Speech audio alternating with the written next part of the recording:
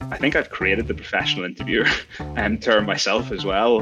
So I don't know if that's a good or a bad thing, because whenever you used to say I was a freelance assessment and interview consultant, people just stared at you being like, what the hell does that mean?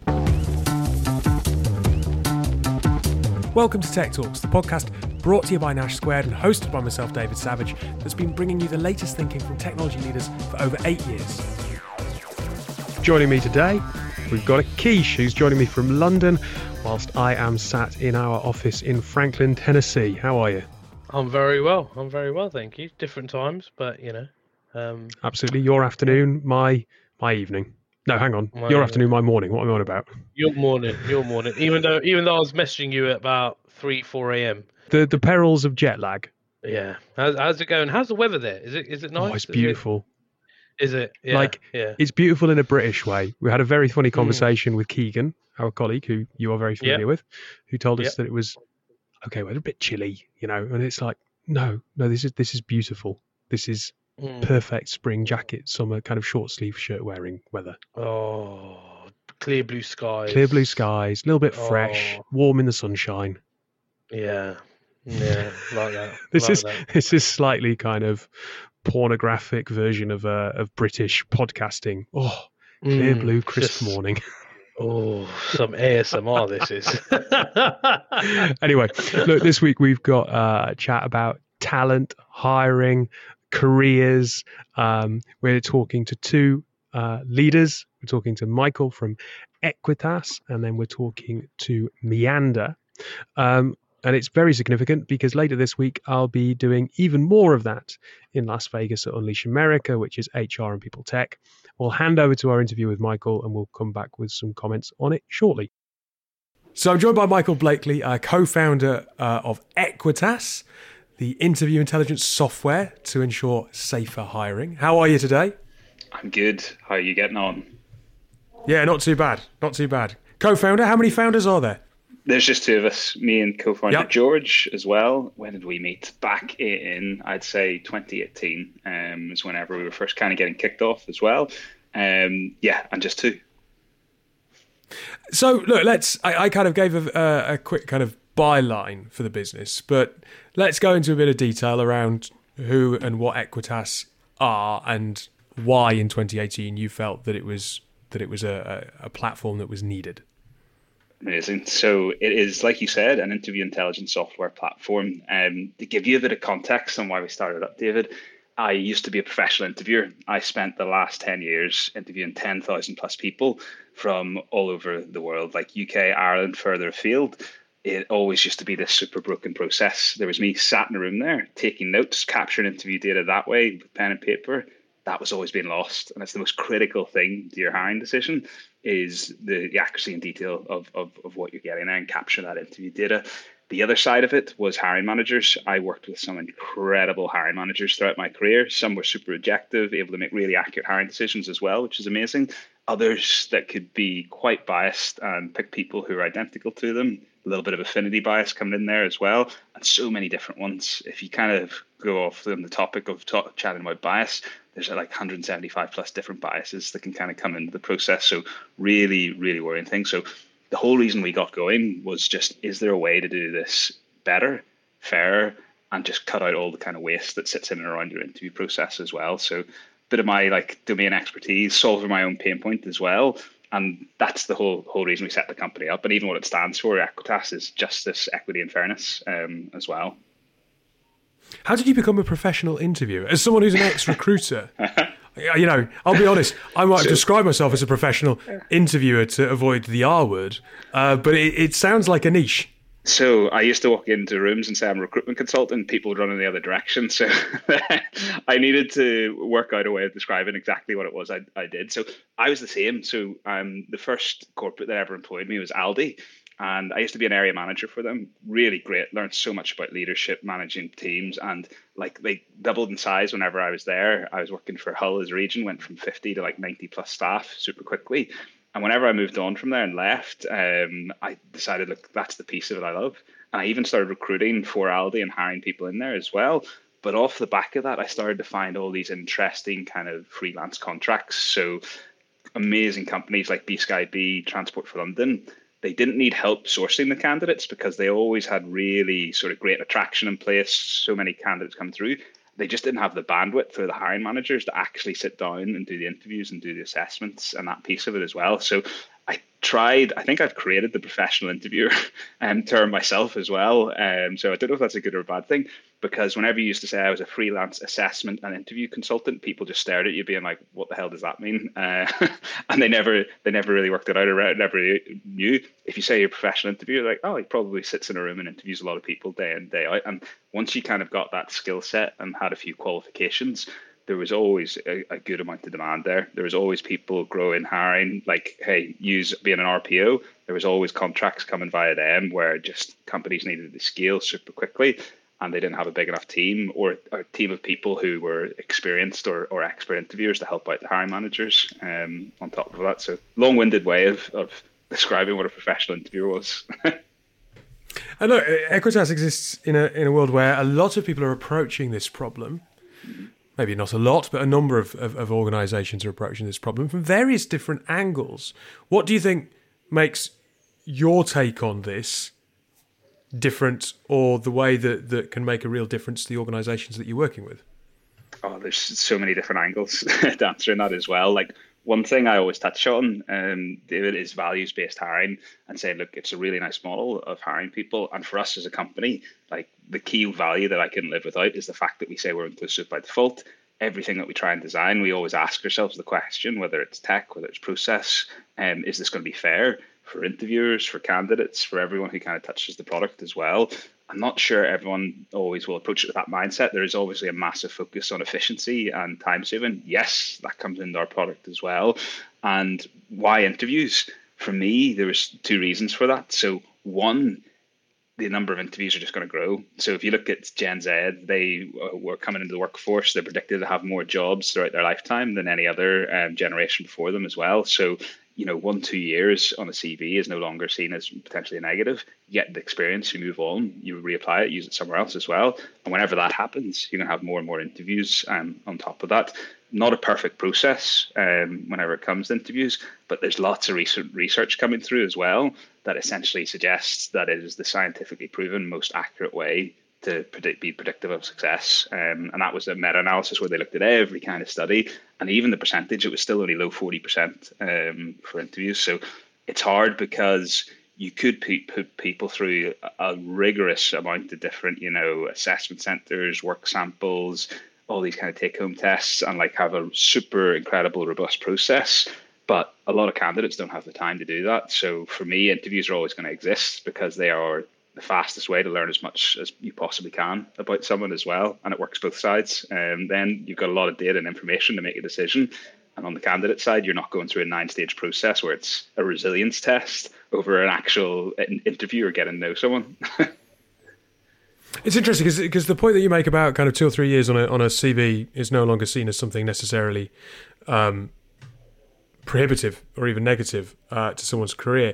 And you would imagine in a world where people are that fluid, that continuous education is obviously increased importance, and therefore also perhaps the ability for people to move up and down the ladder and social mobility is eased.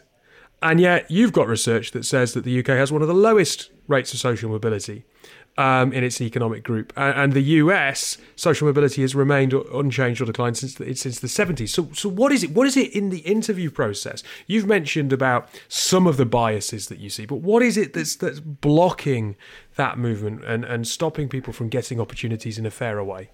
So you mentioned at the start where there's people who are taking lots of different approaches to try and solve this problem and get rid of bias whenever it comes to hiring. And all the tools that were kind of initially created would look at things like, hey, blind hiring. How do you remove bias from let's say a CV by taking out name, identifying characteristics and everything like that as well. So there's a huge movement behind blind hiring. That's great. All of these tools were able to make sure a more diverse range of candidates were able to get to interview process. And then all of the providers in that kind of sifting and assessment space, whenever I chatted to them, it's like, hey, what happened from there? And they turn around and say, well, they ended up hiring people who were the same and really identical to them as well. And whenever we tried to dig deep and find out what happened, they could never get the data or anything that would come from that as well. So it is so fascinating. And it's maybe part of it will be like hiring managers are super busy. So if there's time constraints and you're having to make quick decisions, you'll sometimes take shortcuts as well. You're not always to spend the amount of time reviewing stuff, looking at how you should score people. Sometimes the structure's not even in place there as well. So whenever we first started thinking about Equitas and like how we're going to approach this problem, we thought, hey, maybe SMEs would be a great fit. They weren't, because there was no structure there. They didn't want additional structure in their interview process or to spend that much time looking at it. Now, some are great and will do it themselves anyway, but others just kind of want to have a coffee chat over an interview, and that lack of structure is super dangerous if you want to kind of scale and grow from, because it won't work for forever. And I even know some startups who do network only and hire like family friends and like, hey, that'll work for your first 10, 15, 20 hires, but you're going to run out of family pretty quickly if you keep. Yeah, I mean that's a really interesting point, right? Because I mean, we talk to a lot of startup founders, organizations going through growth. They're not ready to use external help, be it recruiters or going out to other sources of candidates, and they are utilizing their own personal networks. It must make it very challenging when they have to switch their style of hiring 12 or 18 months down the line, especially if it's been successful to that point. And that's the thing. They begin to realize once they get to a certain point and scaling beyond that, the retention won't be there. There could be things that go missing as well if they don't have a diversity of opinion, thought. If there's not a range of people making those decisions as a business, they could go completely off a cliff edge without even realizing it as well. And hey, the people who they hire early on, they're probably people they know and trust and will go above and beyond for them. But there's nothing to stop new people who outside their network kind of coming into that as well on top of it. And like, that's the hard bit, is there's probably a lack of understanding sometimes and attraction and the amount of work it takes to get so many people to come in and apply and come through as well. But yeah, it doesn't scale. Like if they keep going network alone, they'll struggle to grow and hire, and they'll just become stagnant at some point as well. And like, there's some incredible research I always tell people about in terms of, we're coming into another recession here as well. During the last big recession, there was a case study done by Deva Pager who looked at the success of companies, or the ones that failed as well, based on their hiring practices. And she essentially found out that if you were really biased, hired from own network only, or like did not focus on building a diverse team, you're twice as likely to fail as a company. So the ones who were really equitable, fair, structured process, 17% failure rate. The ones who were all own network, 34% plus as well. Is this, your research, your platform, is this applicable to blue collar jobs? Is it kind of white collar jobs where I assume it's kind of white collar, that style of environment where it sits more easily, or is there this case of the new collar kind of market that's emerging that people are talking about? Do you see this as being something that can be applied to a number of different sectors and styles of work? Well, I see different trends happening in the space. I was talking to someone from Body Shop recently, and for their entry level roles, they were going straight to open hiring. And I was like, hey, how's it going? And they're like, amazing. The results are there and speak for themselves. So a company like that, you think, hey, this is probably not a good fit for your entry level there, because you don't want additional structure if you've stripped it all out. And it's impacting the AI right from the get-go as well. It's amazing. So you're probably right in your assumption there. But the way it's worked for me has been, it's normally people would introduce us for high volume because of the time saving and efficiencies that they get from that.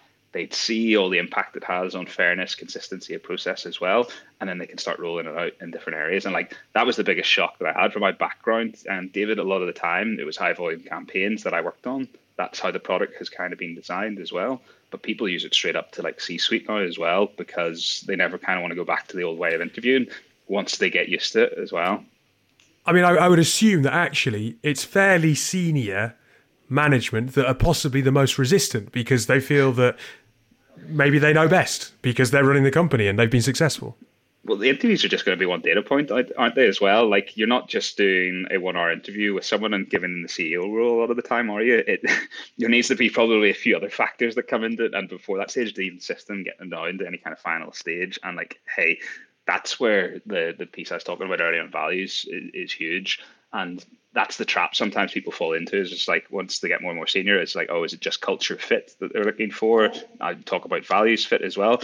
But beyond that, like, what can this person actually bring to organization? So even if they don't map over perfectly, are they best person for the role? And like, one of my favorite quotes I had from one of our angel investors, she turned around to me and said, Michael, one of the best marketing directors I ever hired, I didn't like them. I was just like, okay, how did that play out? And they did it as a panel interview, and everyone was just like, she's the most qualified, best for the role. And even though she thought she might not get on with them, she came in and outperformed what she thought was ever possible as well. So it's that mindset shift of, you don't have to get on with absolutely everyone you work with for them to be the best person for the role as well.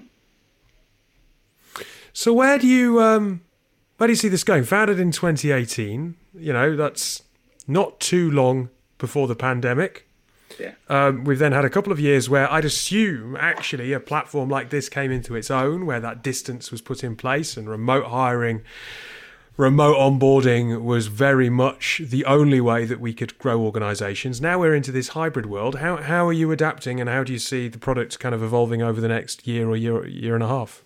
Back in 2018, I couldn't convince anyone to use a digital interview approach. Like, nobody was ready for it, didn't want to capture their interview data. They were fine with the status quo as well. Fast forward to whenever the pandemic started to hit, 2020, we went pretty big in Irish healthcare. So started off with things like nursing campaigns, vaccinator campaigns, and like I said, now used right across the board there as well. So it's a really nice niche that we have within healthcare there. But what we're starting to see is other people come on board in terms of decentralized hiring. So hey, if you're hiring remotely from your HQ, but then you have physical hospitals, stores, or things like that, it's the perfect way for the talent team to actually keep a bit of control with the consistency and quality of process and hire, whether it is remote or whether it is face-to-face. So we always encourage hybrid at the minute. At some point, I think majority are going to go remote. Not everyone's ready for it just yet. I think there's still people, if they're working in person, will want to come in, have a look, and see what it's like there as well. The point we want to get to, David, is starting to track all the kind of demographic information round around within interviews and make sure that we're able to sort of nudge interviewers and making sure that those decisions they're making are as accurate as possible as well. So like next year, I'm super excited for the product roadmap that we're working for. And it's always this balance of, hey, how can we save people a good bit of time without stripping so much out that it becomes an unfair process? Like, I know some people try and promote, oh, here's a highlight of the interview, score based on that. If you take it completely out of context, it's pointless. It's like, why would you do an interview then? Someone might have the best 2 highlights, and then the rest of the interview could have been not very good at all. And if you presented that to someone, you're going to make an ill-informed decision as well. So like, that's still going to be the core of the platform and how we do it. And yeah, there's so many different things. In the long run, the point I want to get to is a completely transparent hiring model. If you share all interview questions in advance so the candidates know what to expect, are super open, 2-way conversation with them, really engaging conversation, because you're not sat there writing everything down at the same time, and then sharing a feedback report, sharing the transcription with them. Like, as a candidate, that's an incredible experience. You've got more than you've ever got, and you can use it whenever you're going to apply for other roles. And then long term, if you can start referring candidates from there into other applicable roles, that's the dream. And that's where we get to in, well, maybe not 2023, maybe the next 5 years.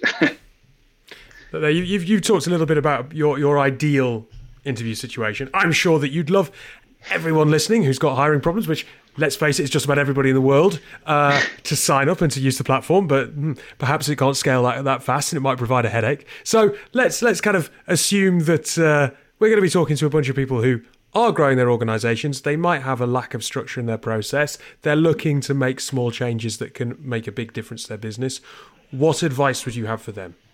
So they got to go right back to the start as well. So like, what's the job advert? What's the job spec you put in place there? Rather than copying and pasting something off a competitor's website, which you see happens like so much all the time, sit and focus. And like, because of that job to job flow where people are moving more between it, don't just focus on here's the technical and professional skills, 5+ years experience in this that I think I need.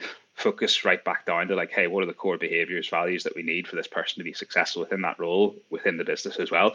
And if you get that right at the start of the top of the funnel as well, creating an interview framework and questions to cover that is so much easier, that it's unreal. Like, whenever we were doing our DEI and NI report, the best amount of time I heard for a job spec was a 35-year-old one as well, but they didn't repost it or use it. I think the role was like made redundant after the person left as well. But that's what people are going to have to get used to, is not just constantly saying, hey, need a master's in this, need professional knowledge, and ask them questions based on that. It's drill it down, like, what are the core behaviors that make you succeed within this organization? here's our values. Do your values overlap to some degree? Can you add to it as well? And building interview frameworks that are actually going to help them succeed in that. And if they do all those pieces right, great. The last thing they need to worry about where they come to you, where it's probably even more challenging, is, hey, how do I build my employer brand to attract the right people to come in as well? Well, look, it's been an absolute pleasure to speak to you. It's a fascinating area. Look, as everyone who listens to the show for a long time knows, my background is in recruiting, so anything that helps improve that process, that imperfect process, is a welcome addition. Yeah, thanks so much. Thanks for having me. Looking forward to it. Akish, you're a professional interviewer. I didn't know I was until that interview. Now I will be calling myself a professional interviewer. Yeah, I think it's fair though. Like it is kind of what we do, and Michael's built a solution around it. And the comments he makes towards the beginning about data on paper really kind of resonated, because the amount of times, like, I've very unstructured scribbled down notes when I've been interviewing someone, and it's completely useless to anyone, probably including me. There's so much wastage in the process for so many organizations that actually something like an Equitas makes perfect sense. Yeah, absolutely. And I think in terms of, just the information that's lost, or the information that is not processed, from the interview to the interviewer, then, using that information and then using it to make educated or hiring based decisions, you almost tend to think like, or you would think, how many people have actually been lost throughout this whole process. But the fact that there's a solution, and they're giving something which is operating against, I think you mentioned about 170 odd biases, which are sort of that are around. I think having a solution like that is really good. And weirdly enough, I was interviewing someone a few weeks ago and kind of got caught up in a conversation, and you know me pretty well, and I love a conversation, but hence being on this. Yeah, exactly. But got caught up in a conversation and completely sort of slipped on asking any of the questions that I wanted to kind of ask. Right.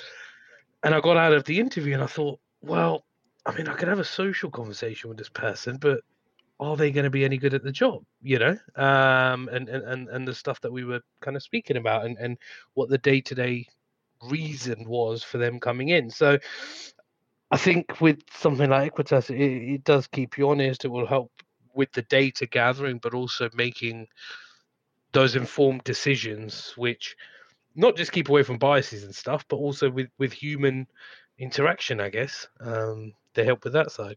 Yeah, absolutely. And I think the comments he makes as well, where regards to biases involved, where you kind of look for traits of yourself, that mistake that so many people make. I'm in the job. I'm reasonably good at this job. That's why I'm hiring. Therefore, let's look for traits and similarities to what I do. It's really not helpful. It doesn't lead to a strong organization, but it's something that we all fall into the trap of, and I certainly did many times earlier in my career. 100%. I think it's because it's easier, right? And easier for them to, the other person to relate to. It's easier for you to relate to them. But also I think it's you almost want to challenge yourself as little as possible when you do make a hire, which is quite similar, because you can use similar language, similar examples, similar timings with things. So yeah, I mean, it sounds a little bit like these biases are still there. I mean, they absolutely are. I've fallen ill of that as well. But I think, and we know, not scientifically, but the data tells us that, the more diverse an organization is, the better it does. So I think that's something to still keep at the forefront of our minds when we're, kind of conducting interviews or bringing people on or whatnot. Now, it's a perfect time to be talking to Michael, because Equitas are coming out of stealth mode. They also have had a bit of success with Chad and Cheese. Chad and Cheese, the most dangerous HR podcast. They're going to be someone that we're stood next to at Unleash in Vegas in a couple of days' time. So a bit of a shout out to them, and nice to see that the community is live and well with lots of people who know each other. But we'll put some links to Equitas in the show notes and go and have a look. Now, the other aspect of today's show that we wanted to share is with Meander, and it relates to Equitas because Michael describes he had a slightly non-linear career, kind of started off working in Aldi and then kind of has migrated into this talent route. Akish, do you think it's slightly mad that we kind of expect 17-year-olds and 16-year-olds to have an idea of what they want their future working life to be? I don't know. Like, yes, in a way that, there's so much left of life, right? Or there's so much left of experiences, and you may not know at that age, but on the other side, it's almost like, well, you want them to have or you would like to have some sort of a direction, and work yourself kind of towards that. But I mean, having said that, I'm just thinking right now what I wanted to do at 16, 17, and sat at the age of 31, I'm doing nothing. I'm doing nothing remotely close to that. So yeah, I guess no then. Really. Yeah, look, it's this concept now that we all have kind of non-linear careers. They don't follow straight lines. The example that we're going to get in this next interview is someone who starts as a journalist, then goes into AI, and now is an entrepreneur.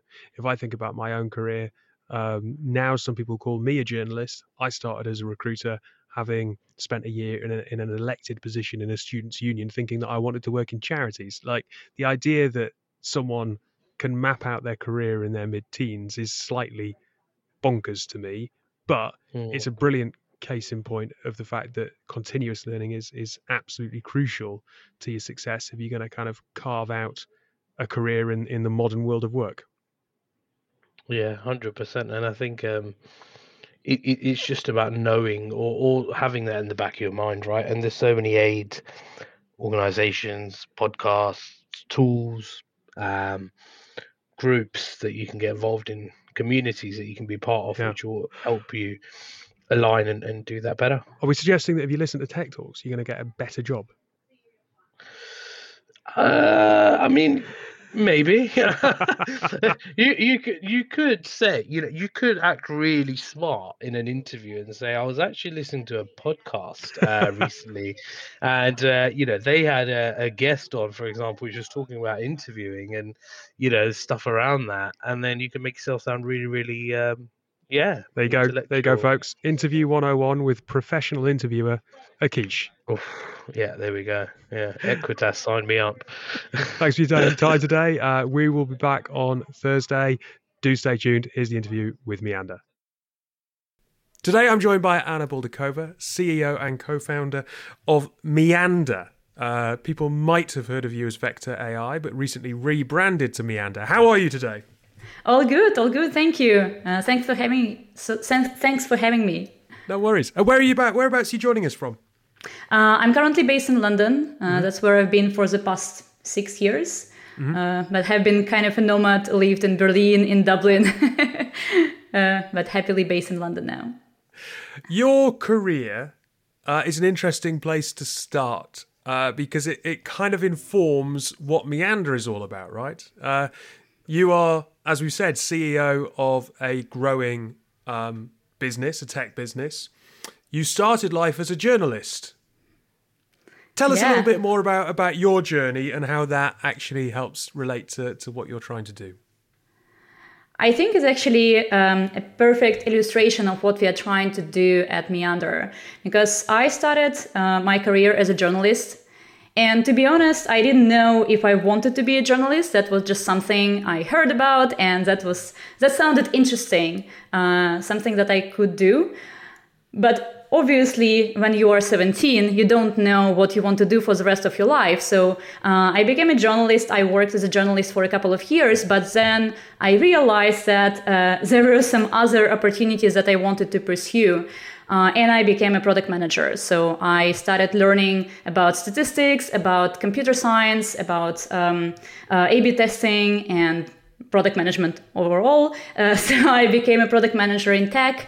And worked for almost 8 years. My last place of work was Facebook, where I led our AI team and working on the future of work, and then became an entrepreneur.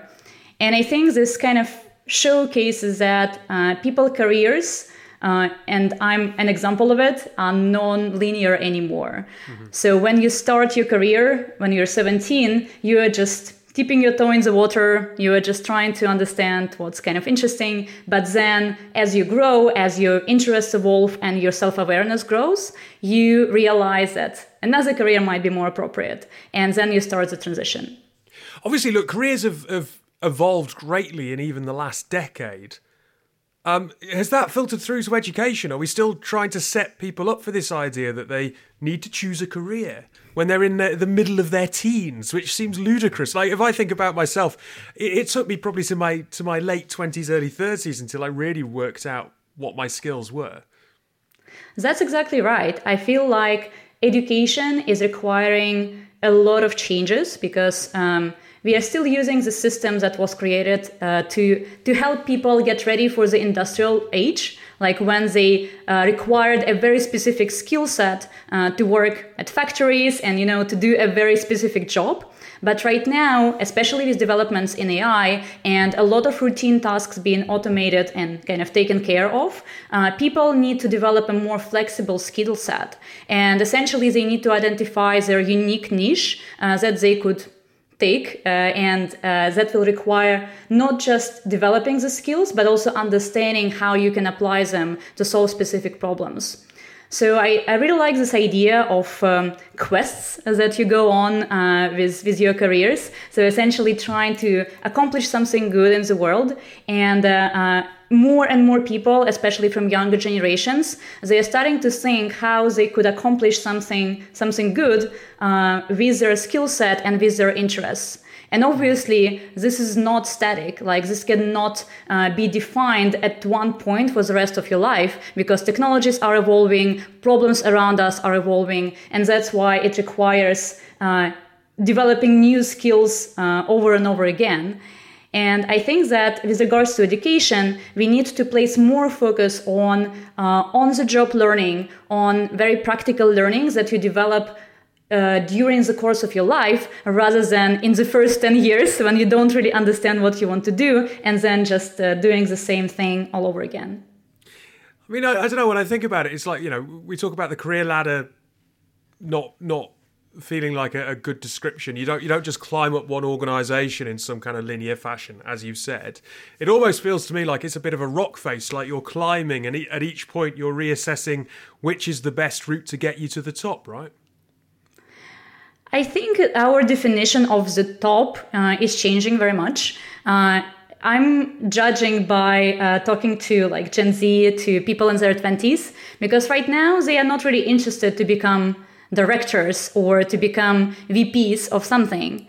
They are more interested to do something fulfilling, to find their purpose in life and to use their careers as a tool to help them get there. So I think this this idea of getting to the top is not resonating so much with younger generations, because they are looking for not even for a work-life balance, but for lives where their work would be a part of their life. Sure. But to be not cynical, but slightly just prod this gently, we have to be honest with people that there is a degree of flexibility and autonomy that comes with a degree of maybe seniority is the wrong word, but a degree of success that in your career it might not be a director position, so to speak, but you do need to climb in a way in perhaps the view that other people hold of you to give you that fluidity.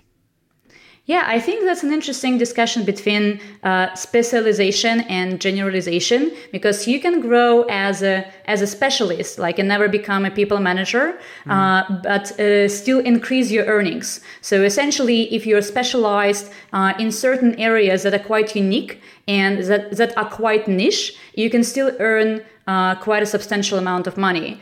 And another path is to grow as a people manager. So essentially grow through this kind of transitional career path of going to like a middle manager first, then to a director, and then to a VP.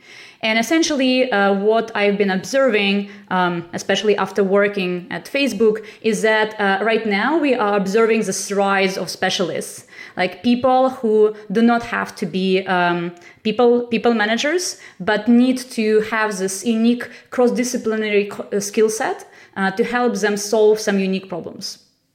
So how is career tech and a platform like yours helping people? I think, and I strongly believe that with development of new technologies, we will see more and more new professions appearing in the space. So essentially, in 5-10 years, we'll have a variety of new professions that will be on the rise. And I actually think that this will be accelerating over time because technologies are developing so fast, we'll need to be upskilling all the time to stay relevant. And at Meander, we actually believe that education should be ongoing, should be on the job, and also should be highly personalized. Because right now, people have such diverse backgrounds that kind of a defined path of education is not helping them anymore. So, for example, if I'm a software engineer turned CTO at a fintech startup, I actually better learn from a CTO at a fintech startup who've been in my shoes than from like a general software engineering professional. So that's how we want to empower people to adapt to this fast pace of the world changing around us. Essentially helping them to find a mentor, a person who could share their knowledge and who would have the same experience as they had a couple of years ago. And how can tech, I suppose, help inform people where they could be going? Because, it's really easy when you've got a career ladder to go, the next step requires X. But when it is a potential, maybe not a 90-degree turn, but a 40-degree turn, it's not so obvious what skills you need, and it's very hard when you've not made that jump to know what skills you're looking for. How can we help people better navigate that? To be honest, I feel like this problem already exists because for example, I'm a CEO. I had to hire a lot of people for my startup, and I've been looking for a designer and for a community manager and for engineers. And the definition of those professions is really fluid. So essentially, it's really hard to say that when you're looking at the resume of one designer and another designer, that they would have the same skill set. That's actually not true. They would have very different experience depending on the industries they worked in, depending on the problems that they had to solve. And I think in the future, what will be happening is that people will just need to kind of look beyond just the actual definitions of those professions and start looking at the skill sets. So the skills that they need to have rather than at the actual definition of the profession. And it's actually quite similar to psychotherapy in a way, because psychotherapy helps you better understand how you should progress through your life, and it's very individual. And I actually think that the same will be happening with careers because they are such a big part of our lives. It's really hard to tell you or another person that this is the way that they have to go for. And I think that that's where mentorship and career coaching as well would be helping people to better understand what they want to achieve, what kind of things they're good at, and how they could get there in the best way possible. So look, a last question. If someone does think that Meander could help them, what's the best way to access your services? Go to meander.so. Just sign up. It's very easy, and we'll connect you to the best mentor possible. Well, look, thank you very much for your time. It's obviously an area that I think a lot of people are interested and invested in. So good luck. Thank you so much.